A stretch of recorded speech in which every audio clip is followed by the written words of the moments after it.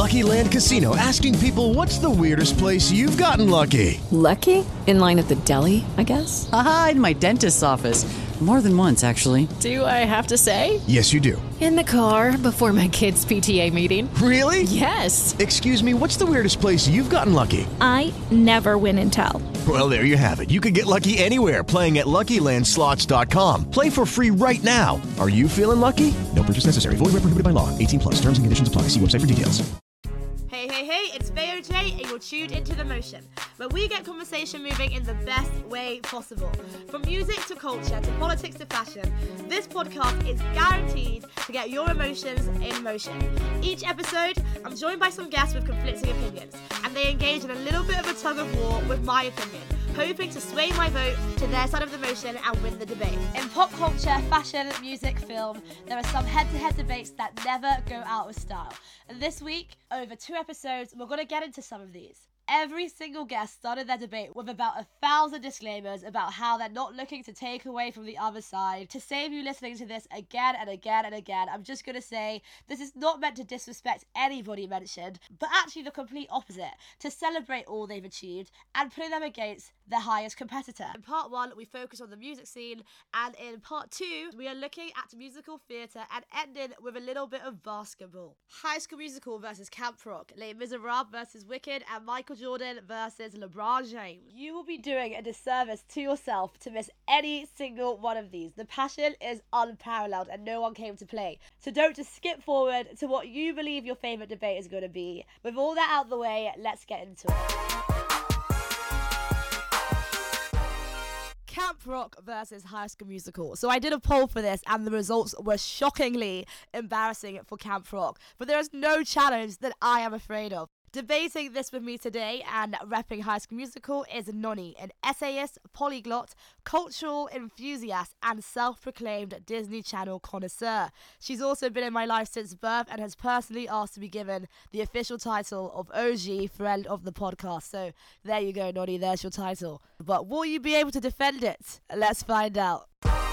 I really just don't think this is a debate. Like, I understand that you have to do these things for the good of the podcast, but I just don't think that this is actually an argument. So I'm really just doing this to humour you. High School Musical is the GOAT. Like, it is actually the GOAT of all Disney Channel original movies. Not only is it the pioneer, it's actually just the best. And I'm interested to actually hear what kind of counter argument you could have. It's the power of the underdog. The careers that were launched from Camp Rock. Demi Lovato. So I will give it to you, like, Demi Lovato completely Camp Rock launched her career. But Camp Rock was also carried by the Jonas Brothers. I actually looked at the original Camp Rock poster and it was introducing Demi Lovato and featuring the Jonas Brothers because the Jonas Brothers were already a big enough name to sell a movie. Whereas High School Musical, complete newcomers. Where did we know Vanessa from? Where did we know Zach from? Monique Coleman, who even was she? Corbin Bleu. All these people who became Disney Channel staples, and not just Disney Channel staples, were then able to go and do things outside of Disney Channel. 17 again. Can we get a round of applause for that fantastic movie? We'll give Zac Efron his round of applause for 17 again, because as much as I love Zac, and believe me, I love Zac. Love a bit of Zac. But can we all appreciate Zac Efron didn't actually sing the vocals? He didn't. I'll give you that. It was Drew Seeley, and I just feel like when you compare the vocals in High School Musical, even from the people who did sing, and you go all the way to Camp Rock, Demi Lovato is a belter. The Jonas Brothers are still singing now. Even little old Peggy. I'm not going to argue with you that Camp Rock doesn't have the more talented singers, probably the more talented dancers, because it has that guy that was on Greenleaf as well, who was always popping and locking. Shout out to the popper and locker. But I think it's very interesting that despite such a talented cast, they did not actually make the better movie. With a less talented cast, which songs are we still singing? Like, how many times is someone going to walk into a karaoke and ask for any single Camp Rock song? Yet, here we are at the ages of 20-something, still shouting Breaking Free with our friends. Like, that's something. That's culture. I'm really glad you brought up the songs, Noddy, because I actually, have the privilege of knowing you for pretty much before I was born. And one thing that is plastered in my memory growing up is you singing that "Who's Got What It Takes banger, to Be." Absolute banger. Time again. But after that year, it was gone because you know what? Zero longevity. Whereas till this day, I am still bopping to the top. Till this day, we're all in this together. Till this day, I have to keep my head in the game. And I'm breaking free. I stay breaking free. I do hear that, you know. But you know what it is? It's not the songs that were, like, championed from High School Musical that I love. For example, we were, like, forced to believe the slower version of, what is it? I've never had someone knows me like, we what were a tune. forced to believe that the slower version was better. Yeah, they needed to put some respect on Ryan and Sharpay's name. We were fed these people as villains when really they had more talent. Are you going to tell me realistically, Sharpay, who's dedicated her life to the theatre, is going to get upstaged by some genius that accidentally found her way onto stage on holiday? It's just not fair, you know? And I think that goes back to the power of the underdog. I completely hear that messaging, and I will say that, you know, that is one case in which a Disney ending over reality was not the choice that I would have made.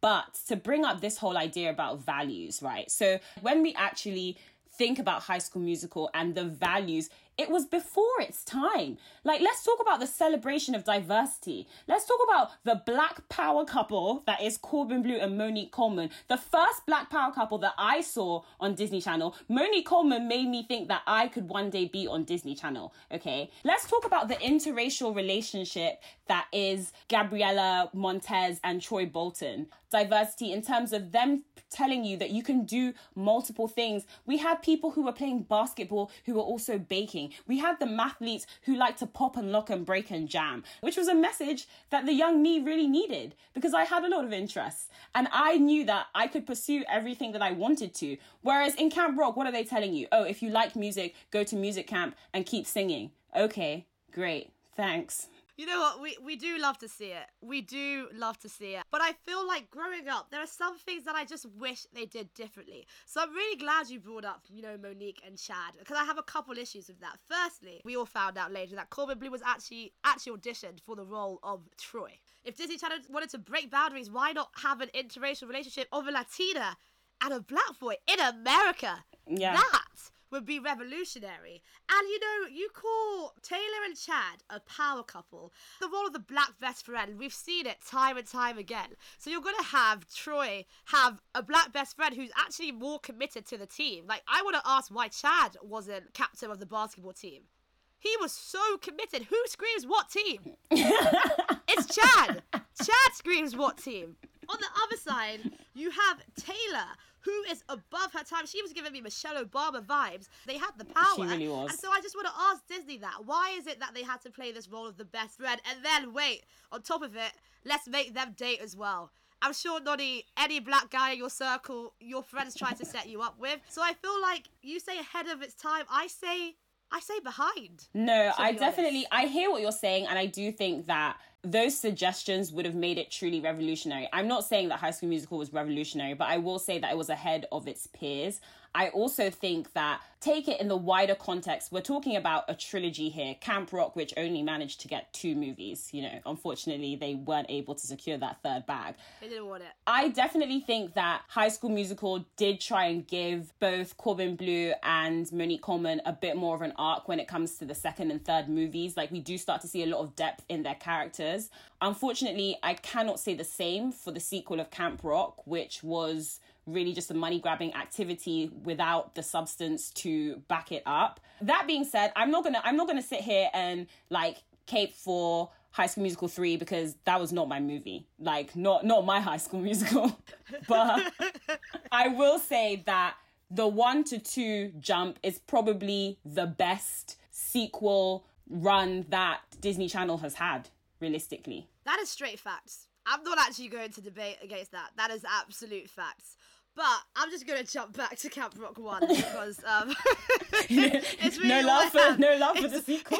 You're not going to say anything about Camp Rock 2? I think values are really important in teen movies, and I think something that Camp Rock did really well, it was about Demi Lovato, it was about the Jonas Brothers, but what about all those side stories? We had the girl whose mum was a superstar and didn't want to give her any attention, so she took that out on her 2 friends.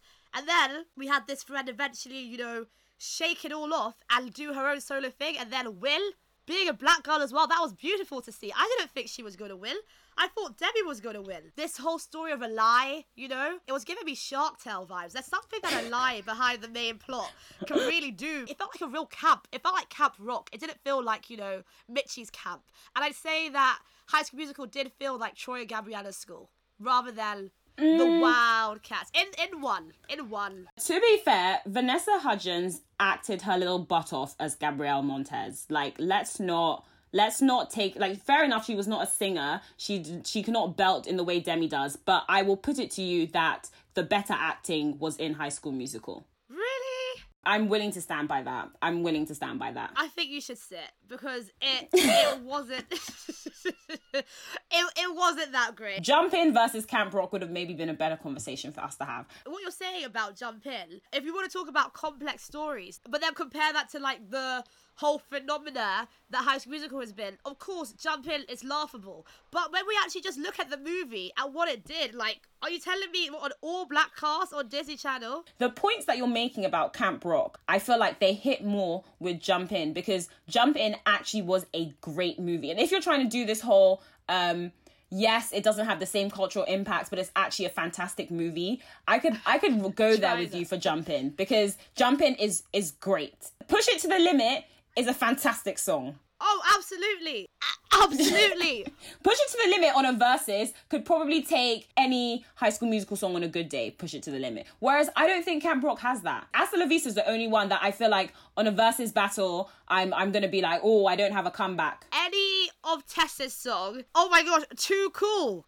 Are you serious? No, so the thing is Too that Cool. Too Cool is a banger, but when you actually put it up against High School Musical's roster, it's not winning unless you're putting it against... If you're putting it against Vanessa's It's Funny Where You Find Yourself. If you're putting it against that. That was your lead actress's, that was her breakthrough. That was her song. That was actually the, if you're putting it this is against her that, moment. But not if you're putting it against Bop to the Top. Not if you're putting it against I Need. In fact, no, that's even a good matchup against I Need Fabulous, because that's like the Mean Girl song versus Mean Girl song. It just can't take it, mate.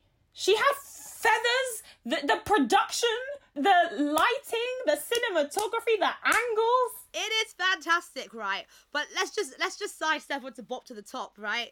We were taught to view that song in like the view of the villain. I loved it from the beginning. You clearly just weren't taught to critically think as a child, because I knew Sharpay was the true winner. I knew who the real winners were. You didn't have to tell me. I'm not a sheep. You know? But this is my point. This is exactly my point. We have real winners in Sharpay, not winning. We have real captains in Chad, not the captain. And we have a real... I don't even know what to call her. I don't even know where to start with Taylor. A mathematician. I think that is a good lesson for life, because at the end of the day, in life, the most talented people are often not the ones getting the accolades. And I knew that I knew from that movie that there were going to be times when I was the smartest person in the room. I was the most qualified. I was the most talented, but might not be the one in the front row. And sometimes I'm playing that supporting role knowing that I'm more qualified. And that is life. That is literally what happens. I didn't want to learn that at 8 years old. But now you're saying you wanted it to be realistic. You wanted to learn the hard lessons. Now you're saying you don't want to learn the hard lessons. Make up your mind, Yvette. Yeah, you know what? No, I did want to learn the hard lessons. The hard lessons I needed to learn that were not easy to learn, I learnt in Camp Rock, okay? Because... Yvette, you're no longer making sense. If you've made it this far, it means you're enjoying this episode. So pause, send it to a friend, and come right back. Take 2 seconds, literally. Now on to Les Miserables and Wicked. Didn't know Wicked was French. It is today. With this one, I'm not going to lie. I couldn't back one side fairly. I really am in the middle. So I don't just have one guess, but 2. Toluwa has been on the motion before in The Fiery. Toluwa is a law student. She thinks that Les Mis is the work of a generation. Its cultural impact knows no bounds, nor does the beauty of Jean Valjean's falsetto. Facts upon facts. And new to the motion, we have Nicola, host of the Let's Talk Black podcast, also a lover of the theatre. the masterpiece that is Les Mis. You cannot listen to it without wanting to listen from beginning to end, or like 3.5 hours of it. I can pick like 6 or 7 Wicked songs that I want to hear on repeat, but there are bits here and there that I have like no interest in at all. The fact that it's sung through is in itself just a testament to the artistic like strength of the piece, that you can literally cover the entire plot through song is just a marvel. The fact that I went and watched the concert special at the Everyman and paid like £25 to watch a recording of a show. I would never, I'm so sorry, never ever ever pay to see Elphaba and her surrogate sister on a TV screen. Tell me why I fell asleep halfway through the movie. 3 times. I did finish it on the 4th time. Overrated. It's basically a war film that's been decorated with music. Wicked is a phenomenal masterpiece. It touches on so much, and people just look at it on a very, very surface level. You have to look beneath the surface to understand what Wicked is about. That was sort of disrespectful. I think the fact that you fell asleep, it says more about you than Les Mis. Les Mis, I have every single version of any Les Mis soundtrack. From the 10th anniversary concert to the 25th, to the film, to the original Broadway, to the original West End, I have it all. If we want to talk about songs, like, okay, Wicked has Defying Gravity. I was going to say Breaking Free. Sorry, I was talking about High School Musical. My God. In terms of, like, the, like, champion songs, it has Defying Gravity. But when you look at Les Mis and you look at On My Own and I Dreamed a Dream, as standalone songs, I don't know what else to say. There was a lot to unpack there, and I think I want to just start with the Wicked covers so much. Les Mis gives you historical gravitas. It takes you through the French Revolution. What more could you want in terms of themes? Like, it gives you social commentary, it gives you political commentary, it gives you cultural commentary, it gives you absolutely everything one could need.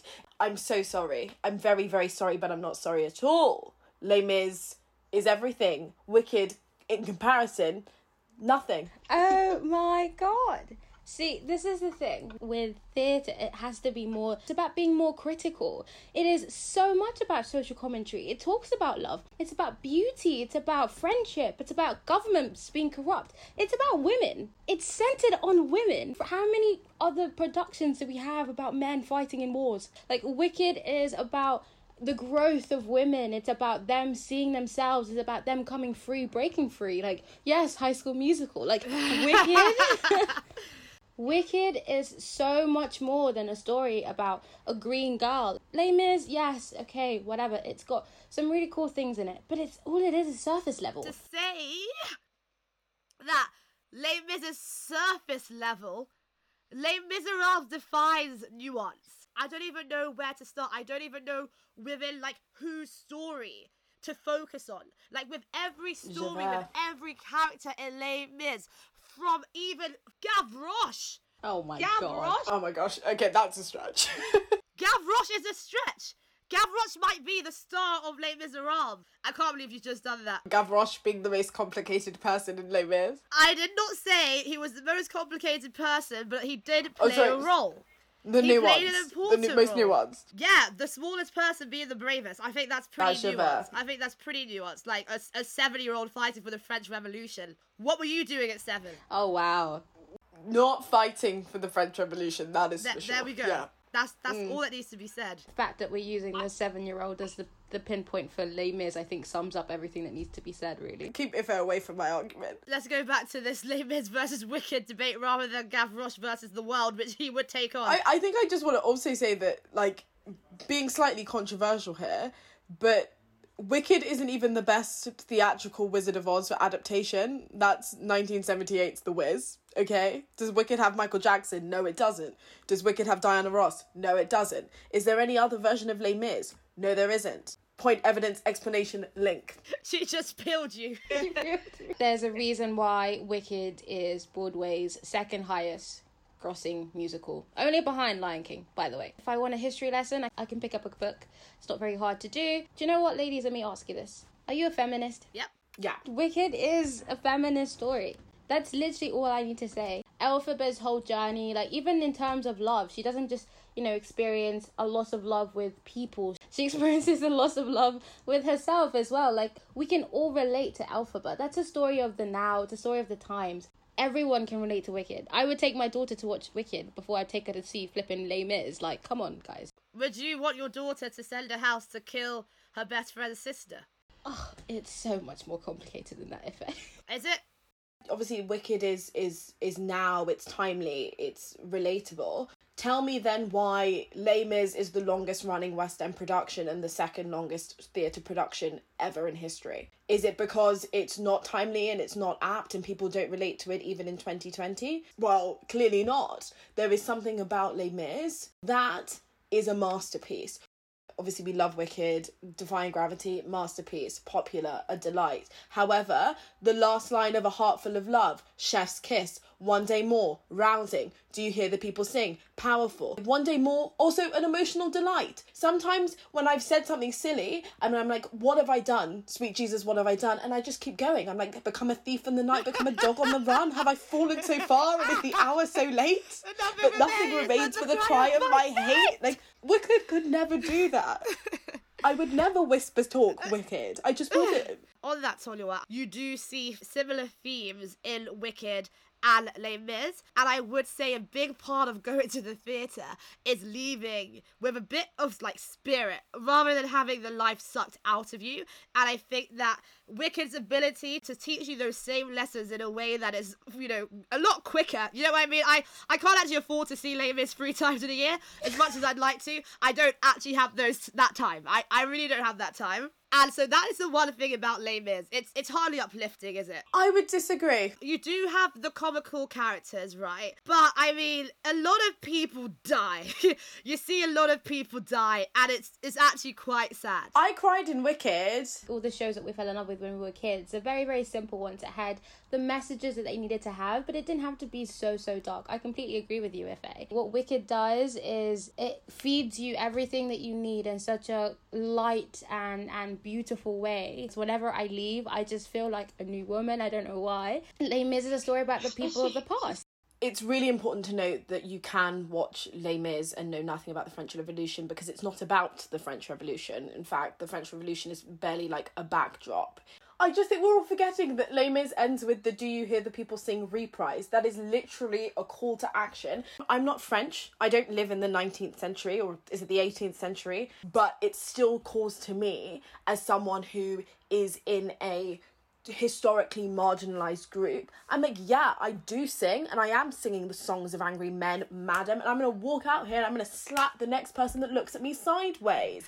And that, I think, is just as powerful as coming out of Wicked and thinking, oh, yay, girl power. I would also say that even though Les Mis is a historical story, it is very much alive. These are things that are happening. The balance of, you know, social mobility, people who are able to, you know, break it out or make it out the hood, and the people that they've left behind and how they interact. So I feel like it is a disservice both to Les Mis and both to our society to say that it's historical. Okay, Elphaba has a really complex story and an incredible arc, but that then applies to basically every single character in Les Mis. Of like the characters itself, Jean Valjean is like an iconic character. Being an actor, that is something people have like made a name for themselves by playing Jean Valjean. Cole Wilson or whatever his name is, Alfie Boe. Oh, love. You enter this character and you grow in like your ability to be an actor or whatever. And I feel like Elphaba and Glinda are so very much associated with Idina Menzel and Christina Chenoweth. Kristen Chenoweth, yeah. Kristen, and I feel like no one has really been able to like transform the characters like they did, and I think that might just be a place where Les Mis has the upper hand. That's a fair point. I believe it is Alice Fern who played Elphaba, or is the most recent one playing Elphaba. She was absolutely like stunning to watch. But yeah, I do actually agree with that. I think when you look even at the musical, when you're online like trying to stream it, it is just Indiana and Kristen. Like, it's not, is it Indiana? Did I just make up a name? Idina or Adele Dazeem. Where did he get that from? I literally, to this day, I'm still so confused. He did not read the card. I Oh, can it's my confirm. favourite thing. before we get into the basketball argument, which I remind you to definitely stay around for because these guys are hilarious, even though, I don't know about the shots and assists and all of that. Here are some bloopers from the two debates before. I had a whole sleepover dedicated to the launch of I remember High School not Musical. being there. Maybe that's why it didn't hit for me. Maybe it's actually like the trauma that's speaking right now. I will say one thing about the Wiz. I went to a pretty white school in like the middle of the countryside. They decided to do the Wiz. The black people were the crows. Evil winkies and monkeys. Tell me why Diana Ross was a white blonde girl. You're joking. I was a monkey. Now ending with a little bit of basketball, we've got Michael Jordan versus LeBron James. That signifies everything I know about this conversation. I know nothing at all, apart from the fact that I watched The Last Dance. If you're a basketball fan, tune in. If you're not like me, also tune in, because it's just a little bit of fun, innit? We've got people who actually know what they're talking about. Andy, who's backing Michael Jordan, but wearing a LeBron James jersey. We've got Aislinn backing LeBron James. Andy's a reoccurring guest of The Motion, co-host of music podcast 2Gs in a Pod, and Aislinn is a comp ski graduate, and he's just really passionate about basketball. I feel like a lot of the arguments that are based about do not really stem from how good he is compared to LeBron, but more the mythos behind the guy that is Michael Jordan. I feel like he gets built up to a level that maybe he's not deserving of. People don't remember the misses. They remember the big shots he takes. I mean, man's out here making propaganda videos on himself to big himself up. As a complete baller, LeBron James is more complete than any other player to grace the game of basketball. Jordan, okay, he can put the ball in the bucket. I'm not saying he can't play make, but LeBron is different gravy. He is a basketball savant. He sees things that others don't see. He can do everything. 6'8", a man's man. Passing is the best aspect of his game, but yet I could compare him to Michael Jordan on scoring alone. I want to see if you want to jump in at this point. Honestly, just freestyle it. I'm just here to watch, to be completely honest. Honestly, debating them as players is kind of futile because the differences between their playing styles and how good they are as players is so minimal. Like when you're debating people as great as this, you're talking about their legacies in the game. I think that is the more important point in determining who is the greater player. Regardless of whether or not MJ made the other players around him better, him being so good meant that the team still won. Do you think that it's fair to compare it in terms of legacies when LeBron's legacy is still happening right now? I think it is because one massive plus for LeBron is his legacy is so long. LeBron's legacy has outlived Jordan's legacy in the sense of LeBron is in year 15, year 16 of playing at the highest level, whereas 17. Jordan, year 17, my bad. Jordan, his body was already on the decline, all that kind of stuff. If he were the same age as LeBron is now, LeBron is still playing at the peak of his powers. So I think it definitely is fair to compare while his career is still going on. And I would say if LeBron wins a few more rings before he retires, man's got three rings, but 6 finals losses. And I'm sorry, my GOAT can't have 6 finals losses. My GOAT cannot have 6 finals losses. This final losses thing that people bring up is kind of a pet peeve of mine. Because people use it as a weapon to attack him, that he can drag, I'm just going to say it, scrubs to the final. And then most of those losses have come from a historical Golden State team. Where are these commenters when Michael Jordan's getting swept in the first round? LeBron has never been swept in the first round. And to put into perspective the difference in the type of teams, Michael Jordan, he left after his first three-peat. Michael Jordan, yes, he's the best player. His team should hopefully get a lot worse, which it kind of did. But the next game, they lost 2 games less than they did previous. Pippen picked up the slack. Now LeBron, he left Cleveland twice, a team that has never won anything in the history apart from LeBron James. He left them the first time. They went from a league record 60 plus wins to 18. That was like the second worst record in the whole NBA. When he goes, the curtains are like left unshrouded and you can see what kind of was he was playing with. So if I want to step through each individual finals, if you can bring it in your heart to blame him after seeing such ridiculous numbers, be my guest. LeBron got to was the 8 straight finals. First finals that he got to when he was like 21 or something like that. Nobody kind of holds that against him. Then so The next time he got to the finals was after he made the decision. He went to Miami. I think that is a really important finals to look at because so he left Cleveland to go and build a super team, effectively saying, listen, now that I'm here, we're winning everything. Then the first finals, they lose. I agree with you. The 2011 finals were a poor one for LeBron, and that is a kind of stain on his legacy. Part of what makes him great is how he was able to adjust and become almost an unstoppable force since that happened. 8 straight finals. On paper, you can say it over and over and again, but it actually means you dominated half the league, unparalleled. When you break it down, Boston, Game 6, people are ready to write his obituary. You've got this guy came in looking like Darth Vader, no smile on his face, dominated. In the first finals against Golden State that he lost before the unbeatable KD nonsense happened, averaged highest points, rebounds and assists in both teams. There's little mitigating stances that are not just on paper. Like in the 2015, he's on a super team, yes, but both Kyrie and Kevin Love, the other main guys, are down. So you can't really use that against him.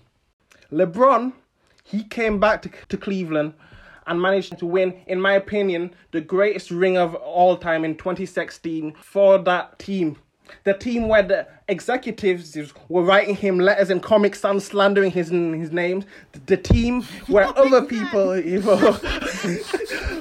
were burning his jersey when he left because the organization had failed him. He went back to just a few miles from the city he was born. He was born and raised in poverty and brought them their one and only thing in their history. If that's not a story, I don't know what is. You mentioned that you think his finals win in 2016 was the greatest finals win of all time, which is difficult to debate that because I'm kind of in agreement because no team has ever come from 3-1 down. But when we really look at that finals, again, it was a case where in getting to the finals, he didn't have the most difficult route there compared to Golden State because he was playing in the East. And then on top of that, in that finals itself, I won't go as far as saying Kyrie won him the chip, but Kyrie was super instrumental. I do agree that that was a phenomenal finals win, but I just think looking at LeBron, too many of his contemporaries have won rings while he's been around. With MJ, there are so many greats that never won a ring because of him. Charles Barkley never won a ring because of MJ. If you look at how the greats describe MJ, Larry Bird called him God in basketball shoes. Like greats in the game who would be, dominating now, never won anything because MJ was around. They just couldn't get past him. Whereas in looking at LeBron's career, everyone won a chip. Everybody that wants to win a chip has won a chip against LeBron. Don't say it like that. KD's got 3. Okay. Draymond's got 4. Steph's got 4. They've all got chips. LeBron came in to the league as a high schooler. He was branded, I think, not even in his junior year of high school, as the chosen one. He had unrealistic levels of hype to live up to, and he managed to live up to it. Being that age and having that much people telling you you're the king, almost no blemishes in terms of off-court controversy, being a role model, the whole shebangs. LeBron, the King James, versus Michael, Republicans buy sneakers to Jordan. MJ punches his teammates. LeBron tries to uplift them. Steve Kerr, who got punched in the face by MJ, do you think he regrets getting punched in the face, but he also has all those rings, compared to LeBron, who's got 6 finals losses? Like, maybe punching your teammate in the face is what's required to get to a level of greatness that no one else is able to match. My GOAT could never. My GOAT, Bill Scholes. There's too many finals where LeBron's team hasn't won and LeBron's had dead games, and I'm thinking it's specifically the 2011 finals against the Mavericks, where the Heat were the favourites. He was on a super team and they still lost. Like, that blemish on your legacy, there's no excusing that, really, because in other places where he's lost, you can say, all right, he was up against a super team. He didn't have the help he required, everything. But when he had all the things that he needed to win, he still couldn't get it over across the line. And when we're discussing their legacies, it's like super fine margins. Things like that never would have happened with MJ. If he had all the tools that he needed to win it, and he was the favourite, there's no way he would turn around and not win that final. If you're going to bring it all down to rings, Bill Russell's the GOAT. The way I see it, Jordan reached higher peaks and LeBron's been able to sustain a super high level of greatness for longer. But I think you have to look at how high the peak was. And I think MJ's peaks were higher than LeBron's peaks.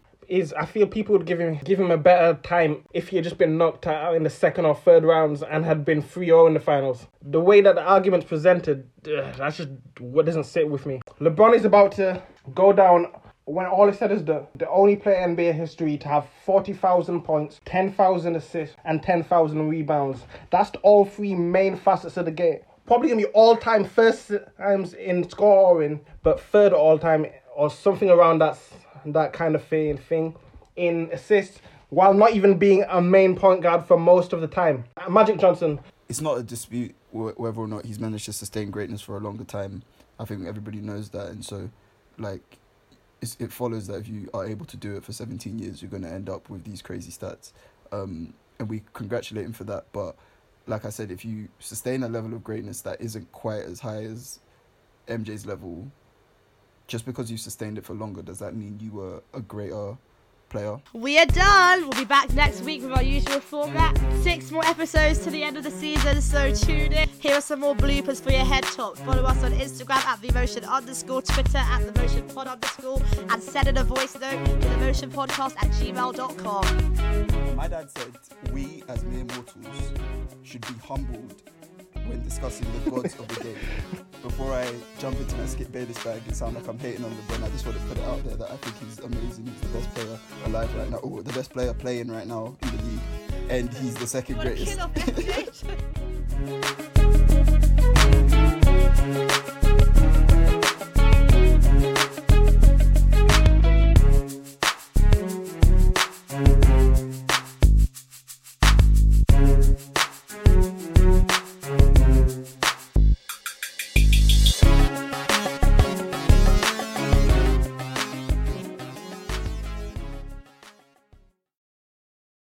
Judy was boring. Hello. Then Judy discovered ChumbaCasino.com. It's my little escape. Now Judy's the life of the party. Oh, baby, mama's bringing home the bacon. Whoa, take it easy, Judy. The Chumba life is for everybody. So go to ChumbaCasino.com and play over 100 casino-style games. Join today and play for free for your chance to redeem some serious prizes.